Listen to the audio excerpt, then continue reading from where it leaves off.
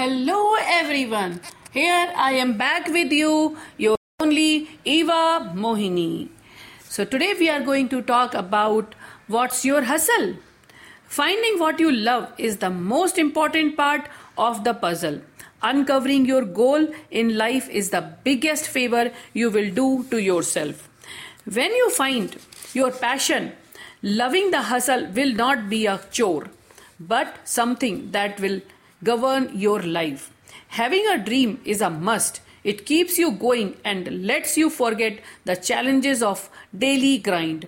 It helps you face the curveballs life throws at you.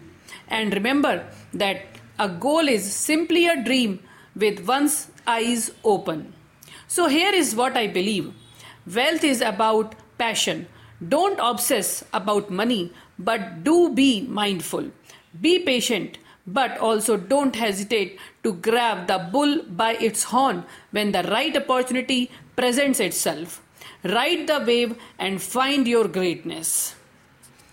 In the next time, we are going to discuss more on this topic.